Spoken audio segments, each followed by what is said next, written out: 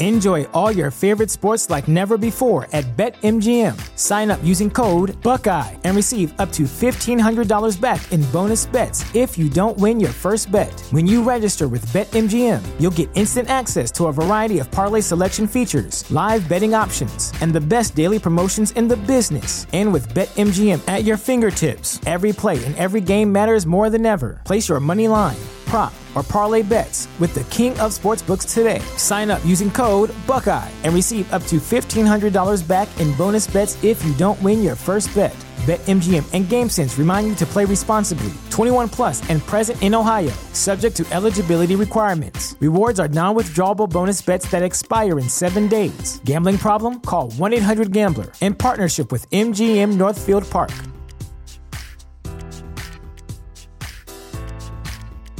Presented by T-Mobile, the official wireless partner of Odyssey Sports. With an awesome network and great savings, there's never been a better time to join T-Mobile. Visit your neighborhood store to make the switch today.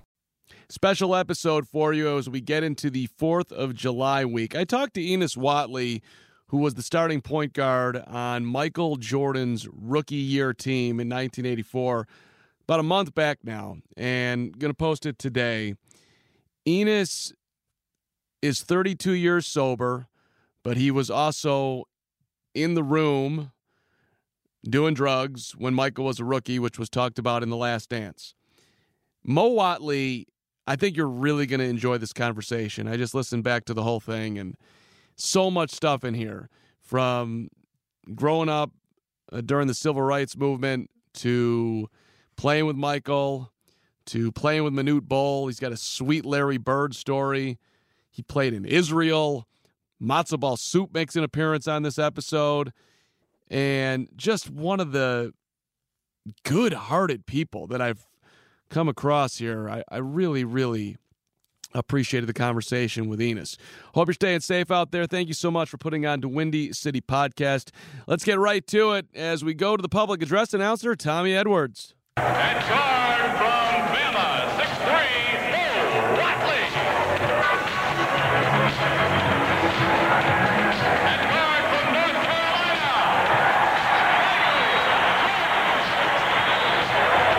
Well, that's the Chicago Bulls, coached by Kevin Lockery in his second year at the helm of the Bulls, a graduate of St. John's University. 11 seasons in the NBA, 150 games with the Chicago Bulls to start it off, and he's been around with Mo Malone in Washington and Dominique Wilkins in Atlanta and the great Portland team, which played the Bulls in the finals in 1992. Enos Watley, great to talk to you. Enos, let's start with the craziness of today and the tragedy of George Floyd and the protests that are going on. I'm just curious your reaction to everything. It's really just a divided and sad time for this country. Well, I just think that all over, regardless of, like what color you are, I just think that, it's serious times, when it comes down to, someone's life, and I guess the way it went down and everything, it's just unprecedented time. It really is, it's some really sad situation, You grew up in the South, Enos. I mean, I don't know exactly what you experienced as a young guy growing up, but, born in Alabama in the 60s. What was it like for you? Well, I tell you, it's amazing that you would say that. I grew up in Birmingham, Alabama, which is downtown. I live in Fountain Heights. And where the bombing took place, where the 4 girls was bombed in the church, actually my principal at my elementary school was Mr. Robertson. And one of the girls was one of the young ladies that died, in the bombing and everything. But it was serious time. I was born in the '60s, and in Birmingham, Alabama, of course, the history, down in Alabama, was a lot different. So you kind of like, you stayed on your side, and they kind of like stayed on their side. But for the bombing to take place, at the 16th Street Baptist Church, I was so young at the time, I really didn't understand what was going on. And even by what happened, just recently, it's kind of putting things in perspective of like this how, disorganized we are and just as a people and just the things that are going on, So how old were you? We're talking about the 16th Street Baptist Church bombing. I mean, Martin Luther King, he called it, quote, one of the most vicious and tragic crimes ever perpetuated against humanity. 15 sticks of dynamite attached to a timing device on the east side of a church. 4 children. I mean, you were how old? Yes. This is 1963, so you were really just born. I was just born, but I tell you what, the elementary school that I went to, our principal, like a certain time every year would come, and he would have tears in his eyes. So we were so young, we didn't kind of like understand. And his name was Mr. Robertson. His daughter is one of the young girls that was blown up in the bomb. And we was like, why is Mr. Robertson crying? And we were so young, we didn't know, but we later on found out that his daughter had died in the bomb, and it was just crazy. You just didn't understand like why and what was what is going on. Just like as we speak now, like the why, what is really going on. Carol Robertson, she was 14 years old. There was Addie Mae Collins, 14, Cynthia Wesley, 14, and Denise McNair, 11. I mean, you went to college at Bama. I mean, different, but it's still a ways back here now. Late 70s, early 80s. I'm assuming that it couldn't have been. I mean, you're a special guy on campus. You're on the basketball team, but also like I don't know what did it feel like to you? Well, to me, like I said, you didn't really understand, like why and what was going on. But like at University of Alabama, I didn't come through that part. The guys before me, like Wendell Hudson, the first black to go to Alabama and different things like that. He just got his jersey raised, at the University of Alabama, and he would tell some of the stories and everything. But when I was there, it wasn't that bad. You kind of like just know, certain things, like everyone knows certain things now, but no one really coming forth or no one really doing anything about it. Did you go to segregated school growing up, Enos? No, I actually went, like, considering Birmingham, we had the north side of town, which is Fountain Heights, where I grew up at. And like we consider down in the south where it's called Over the Mountain, where most of the whites or wealthy whites stayed. And I went to like city school like Phillips High School in downtown Birmingham, which is more on the black side of town. Let's jump to the NBA, and you get drafted by the Kansas City Kings, but end up with the Chicago Bulls. And this is the year before Michael, so it's 83, 84. And you're playing with a lot of talented guys, but you're coming into a situation where I guess everything is not being done in the most professional manners. How would you describe it? Well, I wouldn't say not so much in the professional manner, but I think that there was an environment, that was a lot different from maybe, I'm not sure the other teams, but, with our environment, when I was coming into it, I turned professional as a sophomore, so I was only 19 going on 20 years old at the time. So, when you're coming into, like a situation like that, you're very young, But I will say, it was definitely a changing experience. Like hindsight, if I had to do it all over again, I was like, wow, you always wonder if you could have gotten drafted by another team. But I mean, it is what it is. But it was definitely it was just tough being 19 years old in a big city like Chicago, and being a lottery pick. It was just a tough situation. Why did you decide coming out after your sophomore year? Was that a money thing, or was it more of just I'm good enough to play in the NBA? That's a great question. I felt at the time, basketball-wise, I was good enough. And part of my necessary idols and heroes were Isaiah Thomas, which is, from Chicago, and Magic Johnson, which they both left as sophomore. I felt that, I was ready at the time, to call myself jumping to the next level, at the time. So that's the reason why I left out. Plus, a lot of people don't know, but if you look up my background, my dad had 28 kids. And see, my mom had 11 kids by him. So, I wanted to do something for her. I really did. I wanted to do something. I wanted to do nice things for her. She working 2 jobs at the time, and I just wanted to, just have some money where I could just make her happy while she was on this earth. Yeah. How poor are we growing up here? And it's like, how would you describe it? Oh my God. Well, I grew up. I would say, from a huge family in the South. We were poor. We didn't know it, but your mom, you kind of like made the best of what you had. When you cook, you had beans and cornbread, and you just made it happen. But I had a big family. With my dad had 28 kids and 11 from my mom. You just learn to manage life and everything. Yeah. So what breakfast was what? A good breakfast. My mom was pretty good at cooking. My mother, Anne Morgan, which is a beautiful lady. Like in my life, she could make biscuits and grits and eggs. That would be something that was huge down south. One thing my mom could do, she can cook. And so she would wake up and fix a big breakfast and everything. But that's what you're looking forward to, especially most black families do. To wake up, and just have a big breakfast, and put some food in your stomach. That'd be a great time right there. And how many people at that table? We didn't have too many tables. You caught a seat. You caught a seat where you could. Basically, if you could sit at a table, you sit down. But some people stand up. Some people came in and got their meal. That's the funny thing about I won't say in the ghetto and most big families. You come in and get your food and you find your spot and you fit in where you can get in at. Yes. How many people were sleeping in your room, Enos? Oh my God, well, at one time, I kid you not, in my household, it was 22 people in one house at one time. So, like I said, it was 3 beds, maybe two a room. We had a 3-room home at the time and everything. And man, you learn to come in and you learn to, if the bed was open, you get it. If it was not open, then you got to step. Maybe lay down in the chair or wherever the next place was.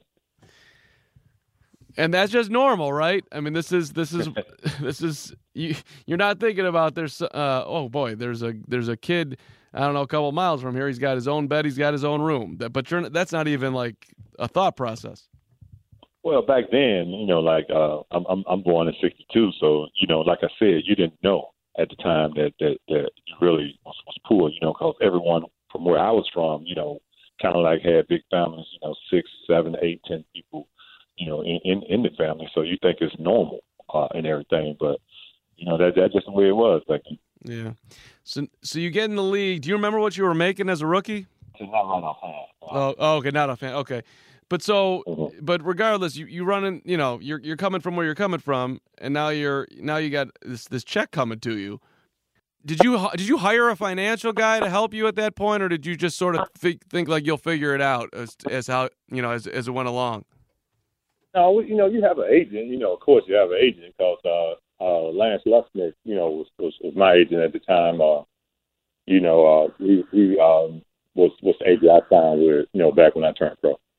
Mm-hmm. So how'd you decide that you could trust him?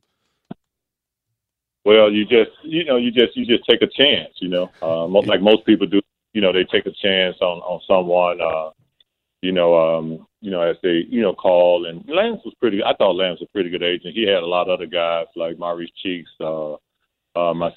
He had a lot of guys at the time. But, when I decided to turn pro, he was the agent that I had, and you just kind of you sit down and talk with him and see whether or not you can go, like where will you go at, and I end up going number 13, and I end up signing with him, Yeah.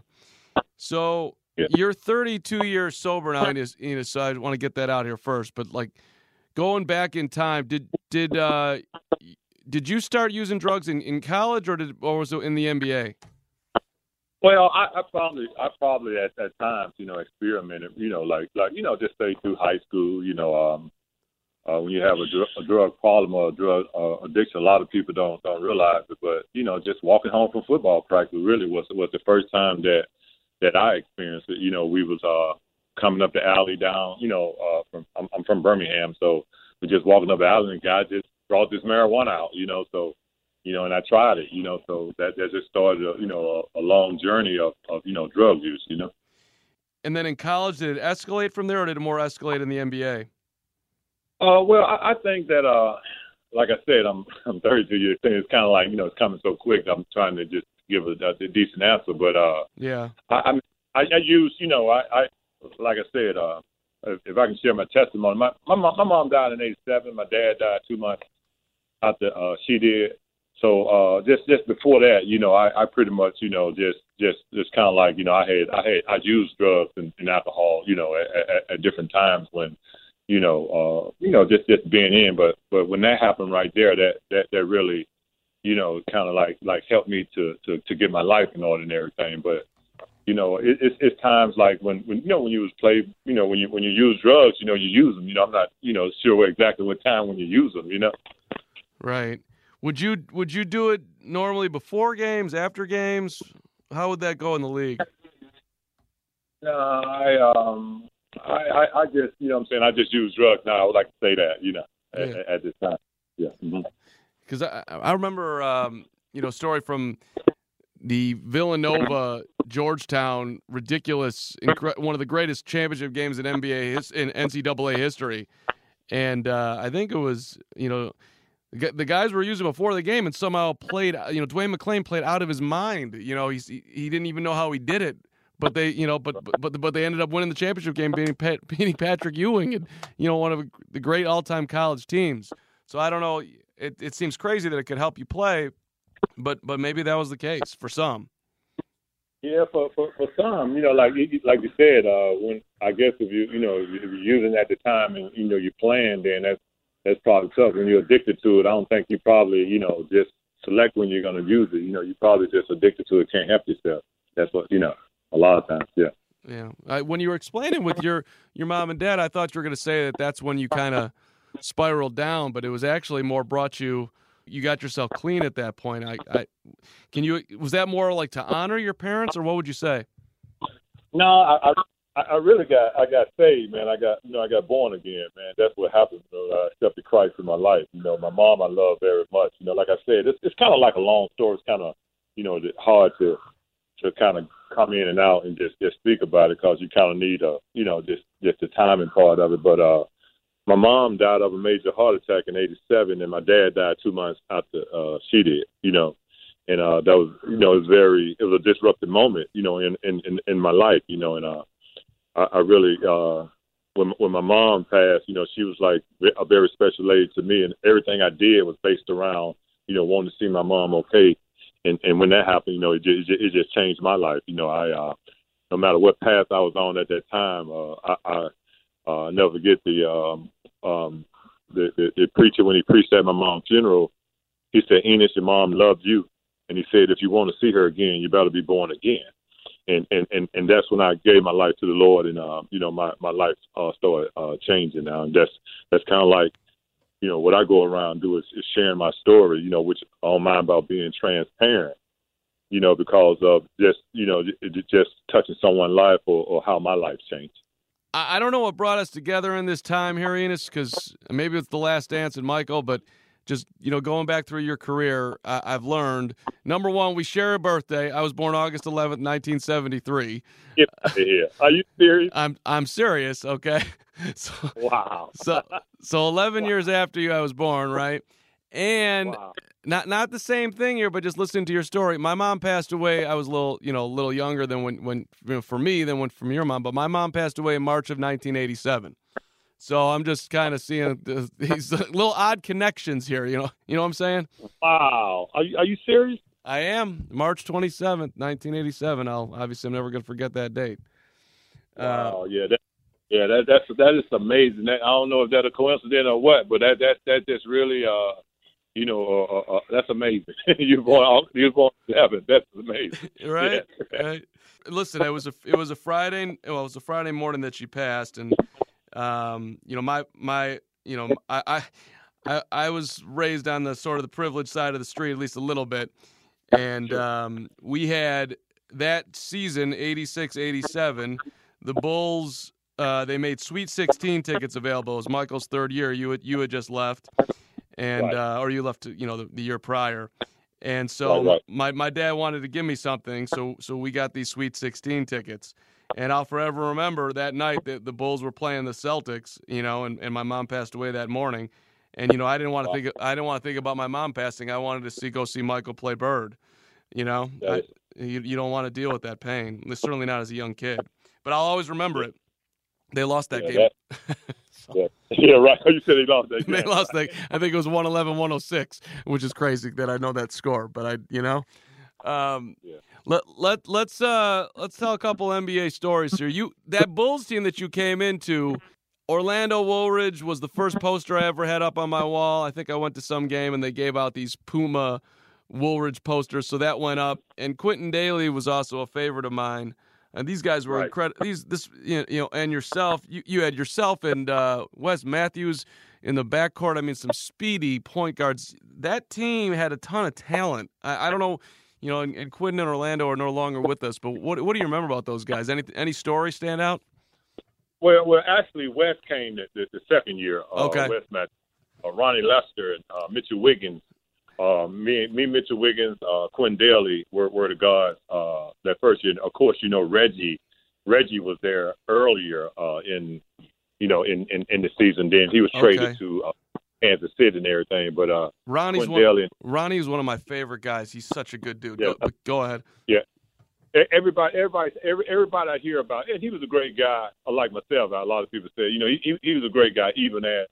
I've heard some of the stories. I got a lot of relatives in Chicago, but I've heard a lot of stories about before his injury, how tough Ronnie Lester was and everything. And it's just amazing. But it was me, Ronnie Lester, Quinn Daly, and Mitchell Wiggins were the guards.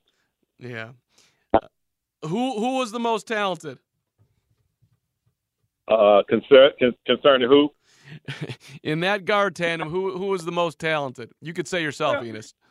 I just say I thought we had, like, before Mike came, I thought we were kind of just starting off. I'm not saying that Chicago was not a winning team. We hadn't established ourselves as a winning team, but I'll say between Quinn Daly, Mitchell Wiggins, and myself, we all could play, but I think just as far as trying to establish yourself, that I think that was a big thing there. Of course, about with Quinn Daly, his history, and then coming in with Orlando Woolridge and just all those things. But I would have to say, Quinn Daly could score the ball. I still hold an assist record. Yep. Right now in Chicago, which is amazing after Rondo and just so many guys, Derrick Rose and all those guys that played in Chicago. I thought that it probably would have been broken by now. But Quinn Daly, I remember times in games, man, like I said, I can talk basketball stories.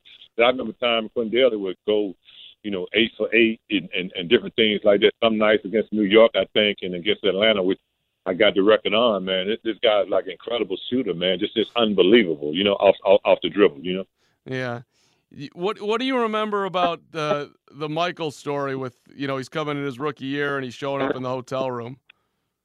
Yeah, I never, like I said to you, I never seen Mike in the room. I hear the stories all the time. I'm not sure, what all transpired at the time, but just hearing it from most people and just, from media, saying that, Mike came into the room and all his teammates, were there doing drugs. But I actually really don't, remember, ever seeing Mike, because, when you come to your hotel, we were not friends like where you come to each other's room and everything. So, yeah, like I said, I didn't remember seeing him at on that time, but I do know that, I know I've been in the room before, so, when you're in the hotel room, normally you go in your room, it's your own private time, what I'm saying, whatever you're doing, Yeah, of course. I would, you guys are around each other enough. You would think in your hotel room, you're by yourself.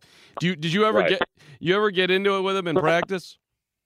No, like I said, the Michael Jordan, I remember Michael Jordan, which is, like I said, more of a driven, wide-eyed guy. Like when I'm used to the word country, I'm not using it in a derogatory way. I'm just saying that he was just hungry and just trying to. None of us knew at the time, like to me, who was going to be what. But I remember him.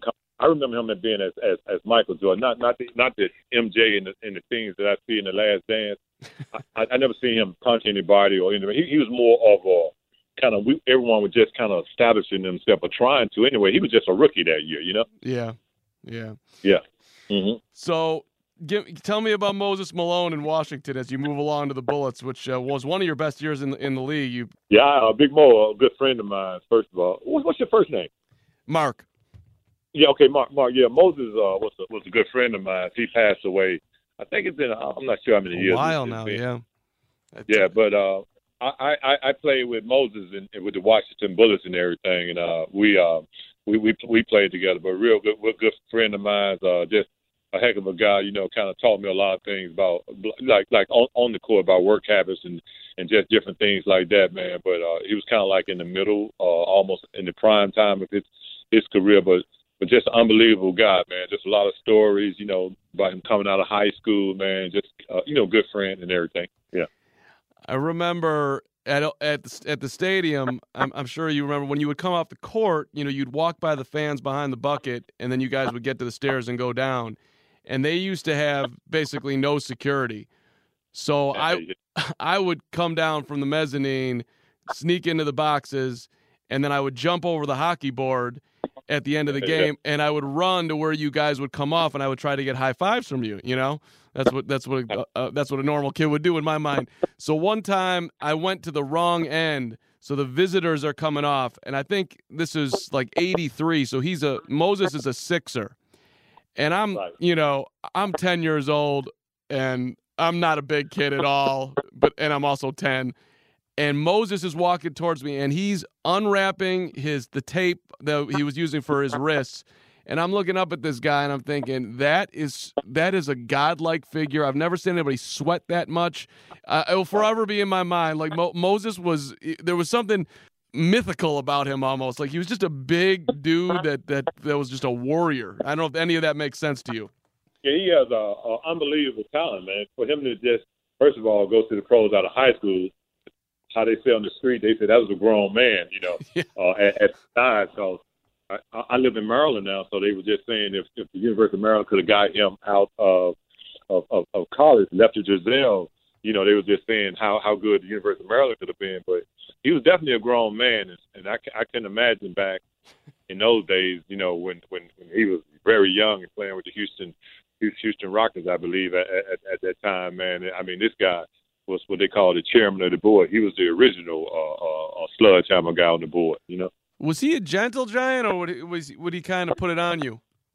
Yeah, he would put it on you. You know, he to me, he could easily go down as one of the top power forwards, you know, to play this game. You know, when you talk about the Maurice Lucas, the Buck Williams, you know what I'm saying, the Tim Duncans, you know, I think Moses, as far as coming out of high school, man, was probably one of the few guys that established himself as a boardsman on the board, you know. Yeah.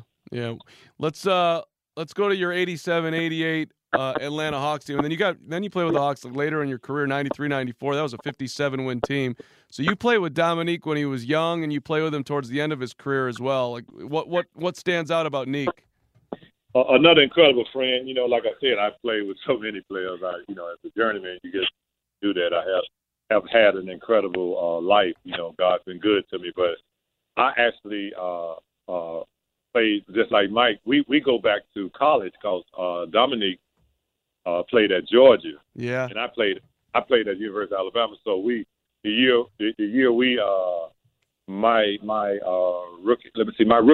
my freshman year in college, we won the SEC tournament. And we had to beat Georgia in order to get there. But unbelievable talent.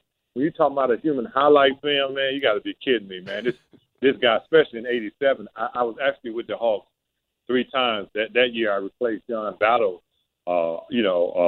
That year, and I played with the Hawks, and I think I came back '94, '95, and with Lenny Wilkins was there for 2 years. But Dominique Wilkins, probably one of the most athletic, exciting guys like Dr. J. That to me, you know, they skill set may not be as talented as Jordan for its fundamental wise, but for its excitement, probably one of the most exciting players to me to play the game. You know. So I'll make you a general manager, Enos. You can have Dominique for his career, or you can have Clyde Drexler. Who you taking? That's good. It depends on what I need at the time, but like I said, I play with some great players. If I'm a two guard, I'm taking Drexler because man, the guy's a winner. I'm not saying I heard it in the Last Dance. Jordan, things he was saying, but Clyde was a pretty heck of a player. Actually, I got drafted one slot before Clyde Drexler. I went 13, he went 14. Yeah. And everything, but it's crazy. I would take Drexler as a two guard, but also I would take Dominique. Dominique could score the ball, but if I'd probably take Drexler at the two spot. That is, those are two high flyers right there. What do you remember playing in? You played in Israel for a year, is that right? Yeah, I did. I told you I have an unbelievable story. I played in Givat up toward Nazareth.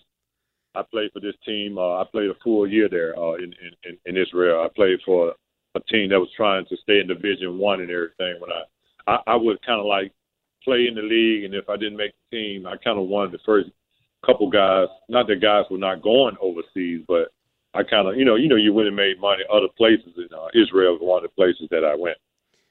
Do you like your experience there? I did. I loved it.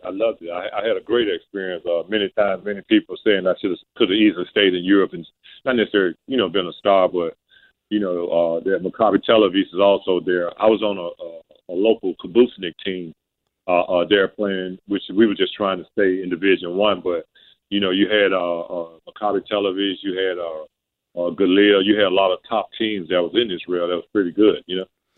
It's a different land, man. I've been there a couple times. When you land in Israel, you know you're not home. Let's put it that way. Let me say this right here, because I ended up when I got married. I had my two sons were very young. Marcus was like probably about maybe I think he was in the first grade. But I tell you what, I had a great experience over there because I'm a Christian. I know if you're Jewish, that's the opposite side of it. But I got a chance to go to Tiberias, just go to Jerusalem. So, you got a chance to see just a whole different perspective of life, man. And I actually really had a good time. You know how when you go over there, man, you hear all these things, but I really actually had a good time when I was in Israel. Mm-hmm. Yeah, I mean, I grew up. I was raised Jewish and all that, and sure. So we. When I had my midlife crisis in my early 30s, Enos, when I quit my job and broke up with my girlfriend, and I'm like, I'm going to go travel for 2 months and figure out what the hell's going to go on in my life. So I stopped. I had a friend who in high school here who was born in Israel, and he had to go back and be in the army, and then he met his wife, and he lives over there. So I'm like, I'm going to go visit this dude. And we were down in Eilat, which is the southernmost point. So Jordan's right there, and Morocco, and you are like the whole world is right there, really. And so, I'm on the beach and I'm hearing, straight Southern Christian talk, like, flying from these dudes that are jumping off some raft that's hanging out in the Mediterranean Sea. And I'm like, where are y'all coming from? And they're like, well, it's my church group from Dallas. And it was just cool to see that, you think that the only people that are in Israel are Jews, and that's not really the case. Like, I mean, obviously there's a heavy Jewish population, but people from all over the world over there. So it's cool to hear that you had a great time. I did, and I remember playing there in the called Willie Sims at the time, I played in the SEC at Alabama, and he was like maybe 4 or 5, 6, maybe 5 years ahead of me. Him and Ethan Martin played at LSU together, so I ended up going there and playing against him. So, it was a great time. It was a great experience. You hear a lot of things, well, especially through the Bible, you hear a lot of things, and you get a chance to, to actually go there. Tiberias, I enjoy, Haifa, I wake up, man, had a real nice landlord, Miss Odessa, who I stayed with at the time, man. She just treated me so nice. You just got a chance, speak a little Hebrew, it was pretty cool. I enjoyed it a little bit. I really did. Yeah, I know you could hear it here. I speak a little Hebrew is kind of amazing. I've never spoken a little Hebrew. Maybe I can do a prayer or two, but I have no idea what I'm saying. Right. Most Jews either traditionally they're for it or they like, man, I don't speak Hebrew. So you call it that they like, hey man, I'm American, or I noticed that a lot though. Right. Yeah, I could bust out a shalom and I'll eat a matzo ball soup, but that's that. Matzo ball. If you do matzo balls, man, hey, on my corner restaurant where I live in Maryland, man. Good friend of mine, Dempsey's Restaurant. I have matzo ball soup all the time. It's pretty good. It's not bad, especially when you're sick. It's good, right? Yeah, no, it does you right. Let me do. I got so many things that I want to get to here before you go. So we got like 5 minutes here, but let me ask you about three guys. Number one, what do you remember about Manute? Because you got to play with him, and that guy's a straight hero. I don't know if you had any relationship with him. I did, man. Another friend, man. You bringing up some friends, man. I'm serious. I was in Washington that year, actually, when Moses was there. When Moses came from Philadelphia to the Bullets, I actually made the Bullets team that year in Manute Bol. But just a fun man, fun guy, man. He's just hilarious, man. He's passed away too, though. You know that, right? Yeah, I do. Tragic. He gave so much back to his people, back to his country. Just a hero, flat out hero, Manute, man. Yeah, he did. But I tell you, man, we had, I call him Dinky Bol. He was just a good friend, and he would call me this thing, man. I can't say, to you, but he was just a funny guy. He's a good guy, man. I miss old Manute, man. I sure do, man. He's a good guy, man. Do you remember the picture in Sports Illustrated of him being in the pool? I mean, tell me, food. I think I did see that. Right? He was in like a 15-foot long pool, and they had a picture of him, and his arms are extended forward, and it's like, oh my! It was just. I got to look that up, but it was a spectacle of like that a man could actually be that tall and that long, and it makes me actually think of. I was in the locker room one time covering when the Spurs were in town, and David Robinson was on one of those Bosu balls, and I was like, all right, all men were not created equal. Like, that dude is 7 feet tall, and he's chiseled, and it just and I'm sitting here at 5'10". That doesn't all add up. If that makes any sense. Yeah. Tell you a little story about Manute. When I was with the Bullets, this is so funny. He had actually what kind of a Chevy truck. We wanted a little, not a 4Runner, but it's kind of like a truck. So Manute was so tall, I kid you not, that they took the seat out. They took their back seat out in order for him to drive, and he was not a good driver and everything. So they took the seat out, and man, he used to try to drive to watch his kneecap kind of come up. He could actually reach the paddle, the gas paddle from the back seat of the truck. Man, we would give him a hard time and laugh, man, but his driving skills were not that good. So he kind of like gave it up after a year and said he wasn't going to try driving for, Yeah.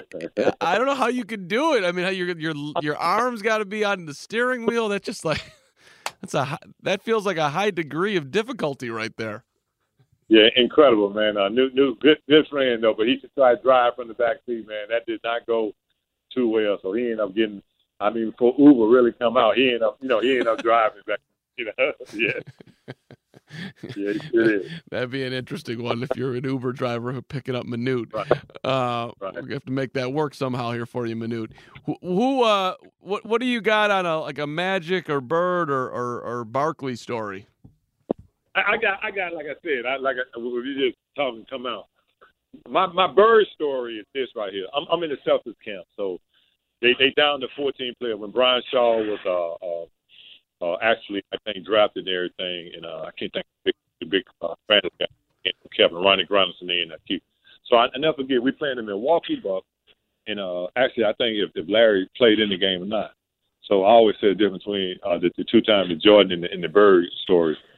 I'm on a 2-on-1 fast break. We're going back and forth, passing the ball back, and so I hit it because it's Larry. When I played Michael Jordan, I passed the ball. I kind of knew it wasn't going to come back up. Jordan probably going to shoot it, but when I'm playing with Larry Bird, and I passed him, he hit a touch pass back to me, and I scored the layup. Never forget, we playing the Milwaukee Bucks, and I never forget, he said, Enos, if you want to make this team, you're going to have to shoot that shot. And reporters asked him, he said Enos Watley's the best point guard in camp. He may not make the team, but he was like the best point guard at that time. And, man, I kid you not, when I passed the ball to Larry Bird and he passed it back to me, I said with my confidence, man, I maybe scored 10 or 12 that game, but it was just the idea that, man, Larry Bird passed the ball back to me, man. That just blew my mind, man. I kid you not, man. It was just crazy, man. But Larry Bird was just that type of player, man. I remember in the Chicago days when Larry Bird was like kind of really all the white guys, Kevin McHale, Danny Ainge, he's kind of a decent friend of mine. I played with him in Portland.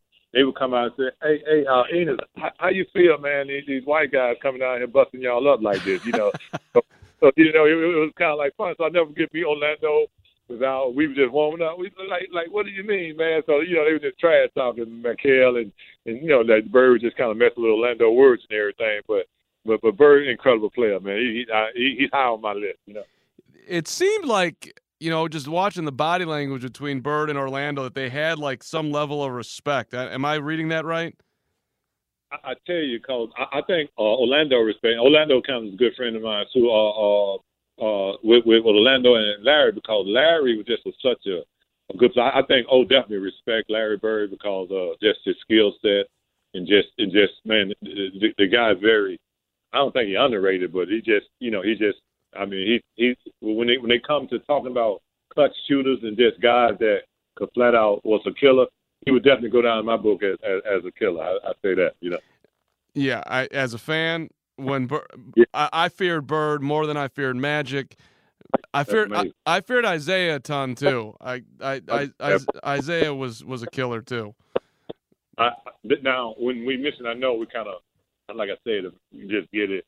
However, when you're talking about it, but my whole life, Isaiah Thomas kind of like my type of what they call. If you ever had a goal that you had to be set, Isaiah Thomas was that goal that I wanted to get to. I never forget watching him in high school. So, when he went to Indiana, he left out to Southmore. So my whole goal, man, when I first would play against Isaiah, man, I was a little bit taller than he was, but as far as to me, this is just my barbershop talk.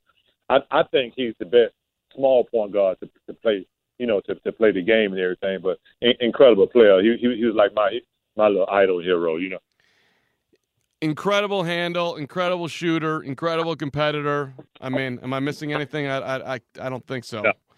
Can flat out.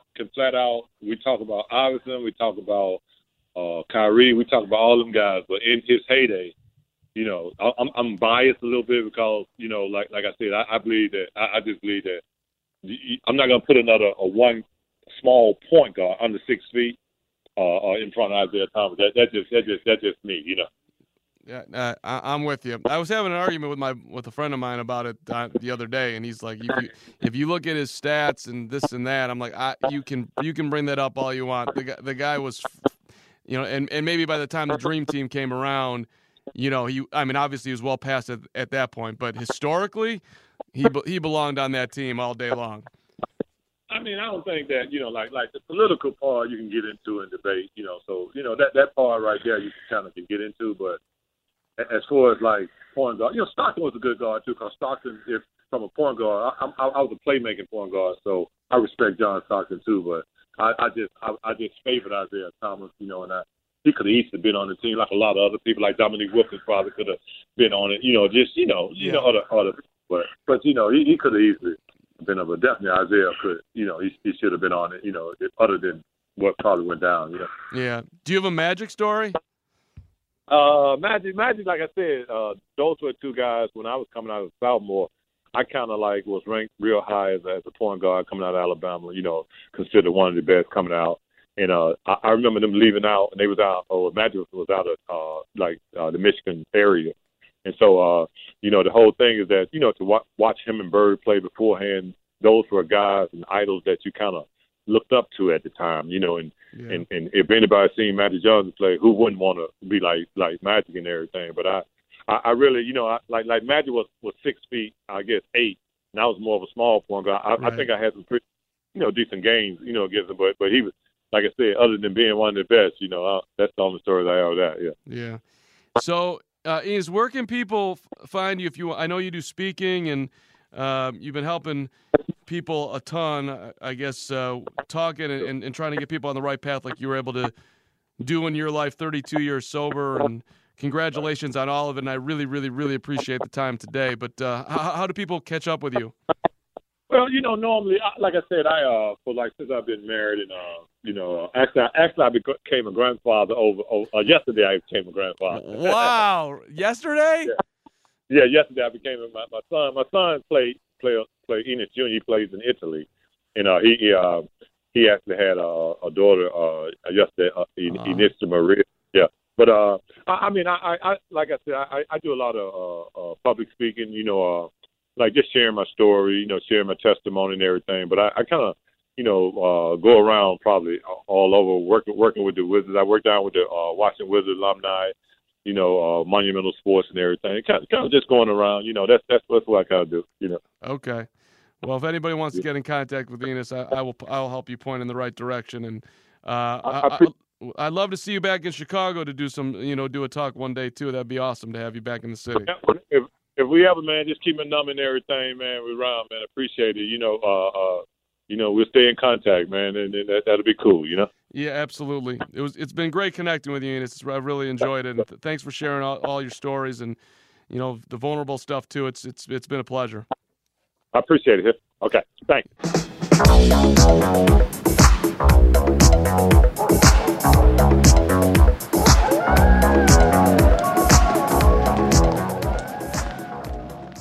Time to bring in everyone's favorite, Ethan Blumenthal, as we look ahead to the baseball season. Ethan, you love baseball, but do you love the new rules? I, for one, despise them, at least some of them. So we might be on the same side here, but I'm not sure if we are. How do you feel about the designated hitter? I feel like we've talked about this. We did, didn't we? Well, I don't know if we talked about it. So I think that the whole wackiness of the season, they're kind of leaning into it and saying, let's see how crazy we can get. And it just gets crazier and crazier once you start talking wet rag, So that's, that's definitely the most hilarious thing there. But in terms of the DH, I think that there's not as much uprising about it because people aren't sure if it's going to stick. I kind of feel like once they do it, they're going to be like, yeah, we're going to stick with it. And so I do think it's going to, be around. I go back and forth on the DH, but if you have a strong opinion, I'd love to hear it. Well, when you think about the Cubs, the National League team in this incredible city that we're so fortunate to live in, what are the greatest moments in Wrigley Field history? Anything come to mind? The greatest moments in Wrigley Field history? Yep. What comes to mind? Well, I mean, there's a lot that comes to mind. I mean, are we talking about pitchers hitting? Is that what you want me to bring up? Because I don't. You can. For me, the number one moment here. I'll give you my top 3 moments in Wrigley Field history. Number one, when they beat the Dodgers to go to the World Series, and if you were in the park that night, it was a biblical experience. I mean, people were weeping. They were so damn happy. And I walked around and interviewed the fans, and people were saying that this was better than the birth of their children. Like, that was a universal take. It was such a relief that they had gotten to the World Series. So that was like the end of the Dodgers series I would put up there. Montero's homer in Game 1 of that series was bananas. Yeah, straight bananas, and so that's up there. But then my other one, Kerry Wood, Game 7, down to 2 outs, 3-2 pitch into the left field bleachers. And I don't know if you were there that night. You probably weren't. I wasn't there, but I know exactly what you're talking about. I believe the year was 2003 for those people who didn't quite catch that fast enough at home. Right. It was incredible. And then if you go back, deeper in my 11-year-old childhood part, Rick Sutcliffe hitting a homer in 1984 was sweet. When pitchers hit a home run, when pitchers do anything, when John Lester goes deep, it's awesome. So I'm a fan of the pitcher hitting. I like double switches. I like strategy. I don't need another masher to be up there to do the same thing that every other single at bat is trying to do. I like the fact that that half of the league does it the opposite way, where they don't have the pitcher bat. I mean, that to me is it seems just silly. So that seems silly. Now, I have seen one take, and let me hear me out to see if you like the way this can happen. Is instead of having a DH the whole time, the DH is only in the game so long as the starting pitcher is in the game. So as soon as the starting pitcher leaves, the DH is then also removed from the game. So then that kind of still has, if you want some of that, crazy double switching that can happen, that can still be a part of the game. How do you feel about that? I don't know. I almost would prefer it being the vice versa, that once the starting pitcher leaves, you can bring in the DH. I don't know. I've never thought that one through. That's interesting.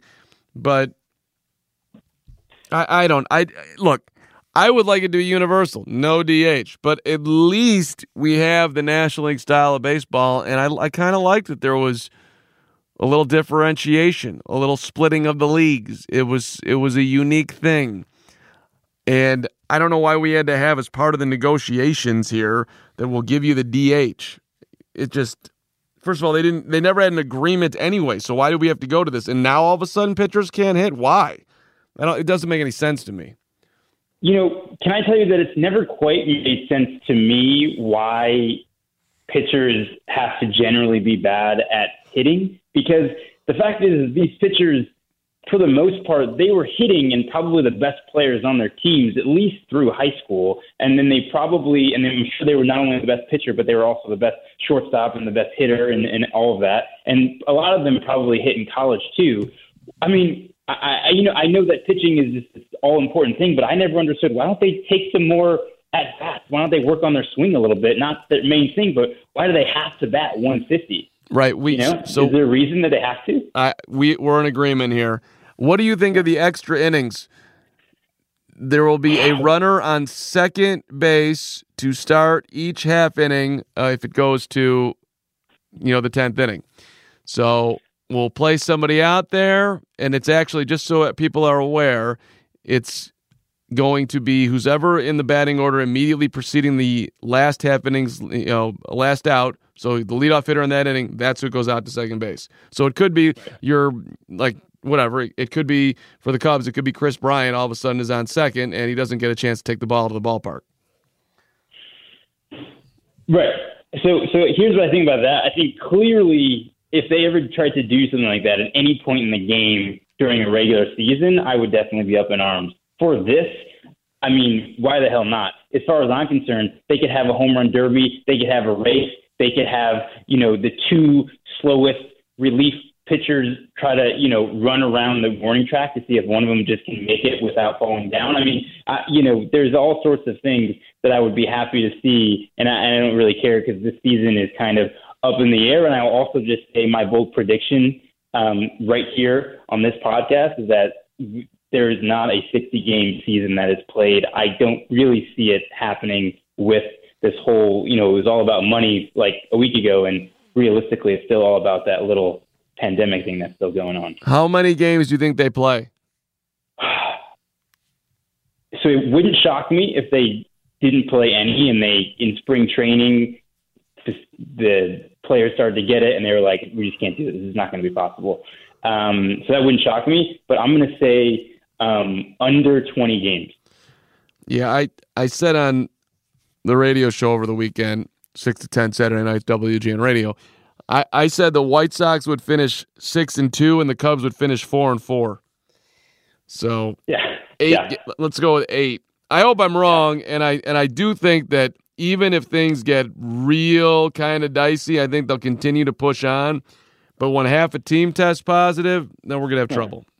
But I mean, when the Angels are playing and Mike Trout and Shohei Ohtani both have coronavirus and they're quarantined for 14 days, that's 2 weeks. One of them, it's 2 weeks that they can't be out there. That's almost half the season, a quarter of the season. Anthony Rizzo, Chris Bryant, they're done for 2 weeks. I mean, who wants to watch the Cubs play 60 games when half of their games are going to be played without some of their key guys? I just feel like that's going to happen. It'll be very interesting too when all the players get to camp and are tested, how many actually test positive, because guys don't know. They could very well be asymptomatic carriers. You don't know. So the other fun rule, I don't know if you read deep enough into that, but that managers will be subject to suspensions if they come within 6 feet of the umpire when trying to argue a call. Now, the whole arguing with the umpire is kind of a lost art anyways, because now you can just challenge the play, which kind of ruins that whole situation. But I kind of think, and hear me out here, in order to make, they've done like all-star games where they mic the players up, or spring training games, and that's always kind of fun. But why don't we give the managers a megaphone, and then they can just kind of stand from 20 feet away and just shout at the umpire everything they want to say, and then we all get to hear it and get to be entertained by that. That just adds another element to the game. What do you think about that? Phenomenal idea. Completely into it. You can walk out to the designated megaphone, yell at the umpire area, and have at it. Let's go. Yeah, and everyone and everyone gets to hear it, and then we're all part of that. And I think that realistically that should go for any. Let's mic up the coaches. Let's see what's really the nastiest things that's coming out of those mouths. And I think, I'm just excited to hear, okay, we're going to mound visits, and y'all you're supposed to keep social distancing. I'm fired up for those conversations. I mean, maybe we're going to have fans in the stands, maybe we're not, but most likely, even if we do, we're going to be able to hear what's being said. Listen, motherfucker. It's true. That's true. Yeah, we are gonna know because there's no going to be any fan noise. And I didn't see that. I saw some sports they were talking about pumping in fan noise. Are they going to do that with Major League Baseball? Did you say anything about that? I think that they might. I don't think they should. I'm down with a nice, peaceful. Yeah. I don't know. Maybe it'll feel very jarring, but I'm cool with it. Little whatever, birds chirping in the background, whatever's going on. If I can hear the L riding by at Wrigley, or I guess same thing at Guaranteed Rate, and maybe we can get a little shot of the Dan Ryan. I'm good. I agree. I think the first game it'll be like, whoa. But you remember that White Sox game that they played a few years ago in Baltimore, where there was no one there? Yeah. I mean, the other thing is they're not allowed to high five each other. The players are not allowed to high five each other. And so I don't know but I think back in 2016, David Ross, who's now the manager of the Cubs, he came up with the David Ross dick bump. So you know what I'm talking about, where they just kind of like rubbed crotches with each other? You know what I'm talking about? Yeah, a little bit. It was an aggressive thrust situation. Yeah, it was a thrust. It was a man-to-man, just two dudes hanging out, having fun, and just touching dicks together. And so I think that is going to kind of come back and go league-wide. And I think that could, when you think about players as role models for kids, I think that could be interesting to see where society goes when instead of high five, we just replace them with the David Ross dick bump. So I think that's an interesting thing to watch out for. I'm not exactly certain that there was ever any touching of the region. You take a look. You type that in right now, and you'll see they're thrusting and they're touching. I think they're touching. I mean, as far as I understand it, and from what I remember watching, it looking like there was touching going on. Now there are cups, so there are cups really protecting the specific region. But I think that could be coming back big time. I mean, all right, I'm gonna have to look at some video here, but I don't remember it being quite that close. But hey, maybe they, no pun intended, got a little bit excited in the moment. So you mentioned the wet rag, which for those who are not following along at home, notwithstanding, all pitchers may carry a small wet rag in their back pocket that's to be used for moisture in lieu of licking their fingers. Water is the only substance that is allowed on that rag.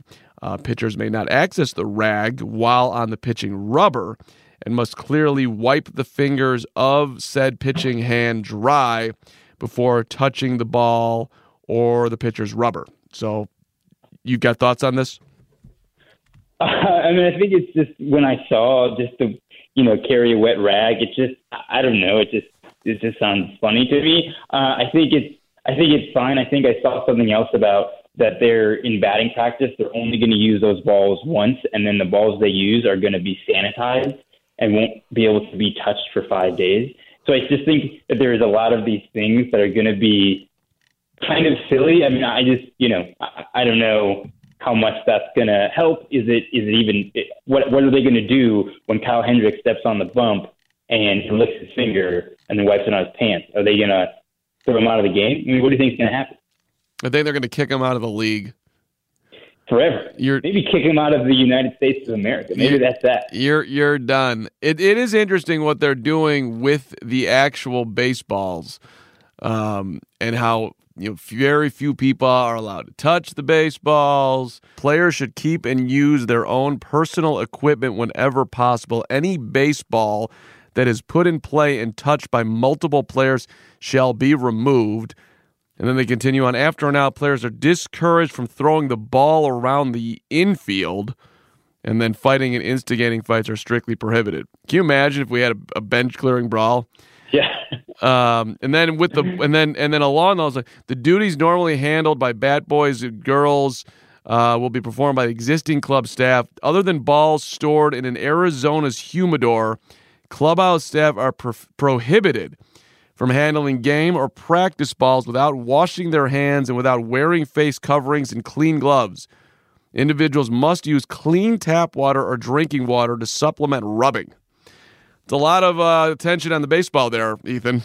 Yeah, a lot of tension, and I think I want to get back to your point about the all-out team brawls. I think it would be really funny because obviously, the guys would be like, listen, we want to fight you. We're really pissed. You just hit our guy, whatever it may be. But maybe they can have a fight and somehow use projectiles. I'm thinking maybe a nice clean game of dodgeball. And so everyone's, socially distanced, and they're just slinging those hard rubber dodgeballs, the ones that you used to play with, not the little foamy ones they play with now, and they just go at each other, and then they get to take out that aggression, have a quick 5-minute dodgeball break, throw some stuff at each other, and then we can socially distance and still have the brawl. What do you think about that? Not bad. I was thinking maybe you have a 5-minute timeout where everybody can get to their locker and get on their computer and get on a Zoom call, and then on the Zoom call, everybody can scream at each other. What do you think of that? Like a Zoom brawl. Yeah.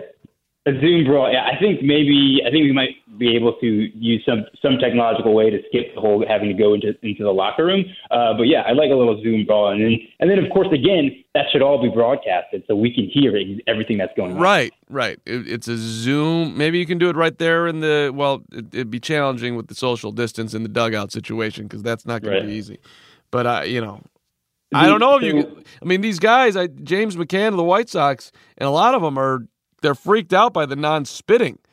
This is something they've been doing forever, and now I can't spit. It's second nature. It's like putting on your cleats and there's no spitting sunflower seeds or anything. You can't. There's none of that.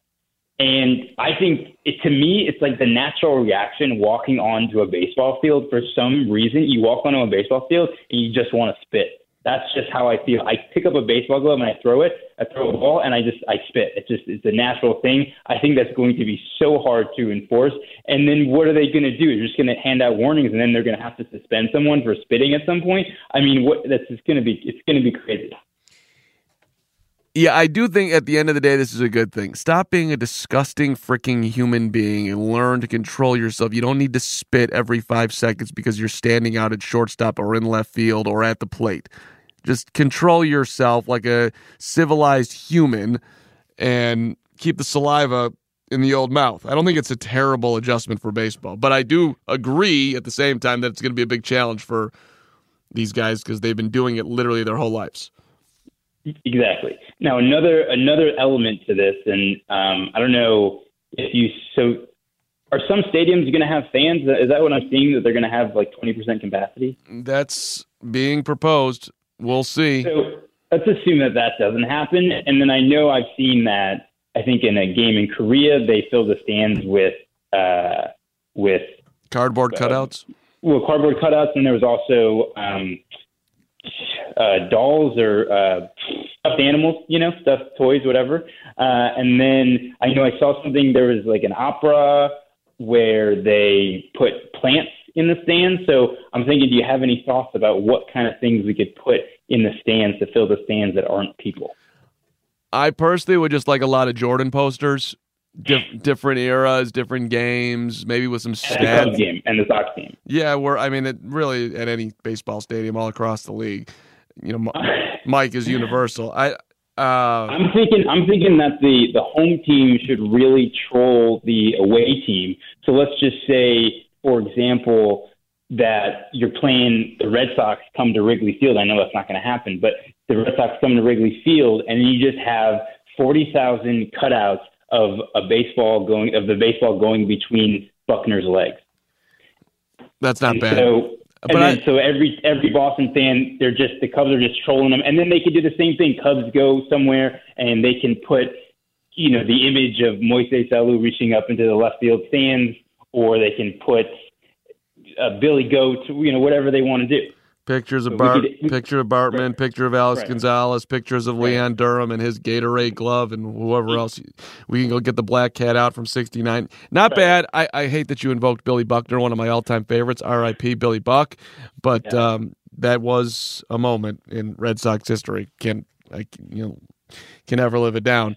And every team's got something, not to that extent, but I think we could, teams could get creative and have some fun trolling the other team, and then really piss off the fans, and then everyone's having fun because then they're into it. Then they're like pissed off. They're like, I can't believe those jerks over there did that. And then we have then we kind of bring the competitiveness back to the forefront, and then we're having fun again. Then we're having fun again. Ethan, it was fun to be with you, brother.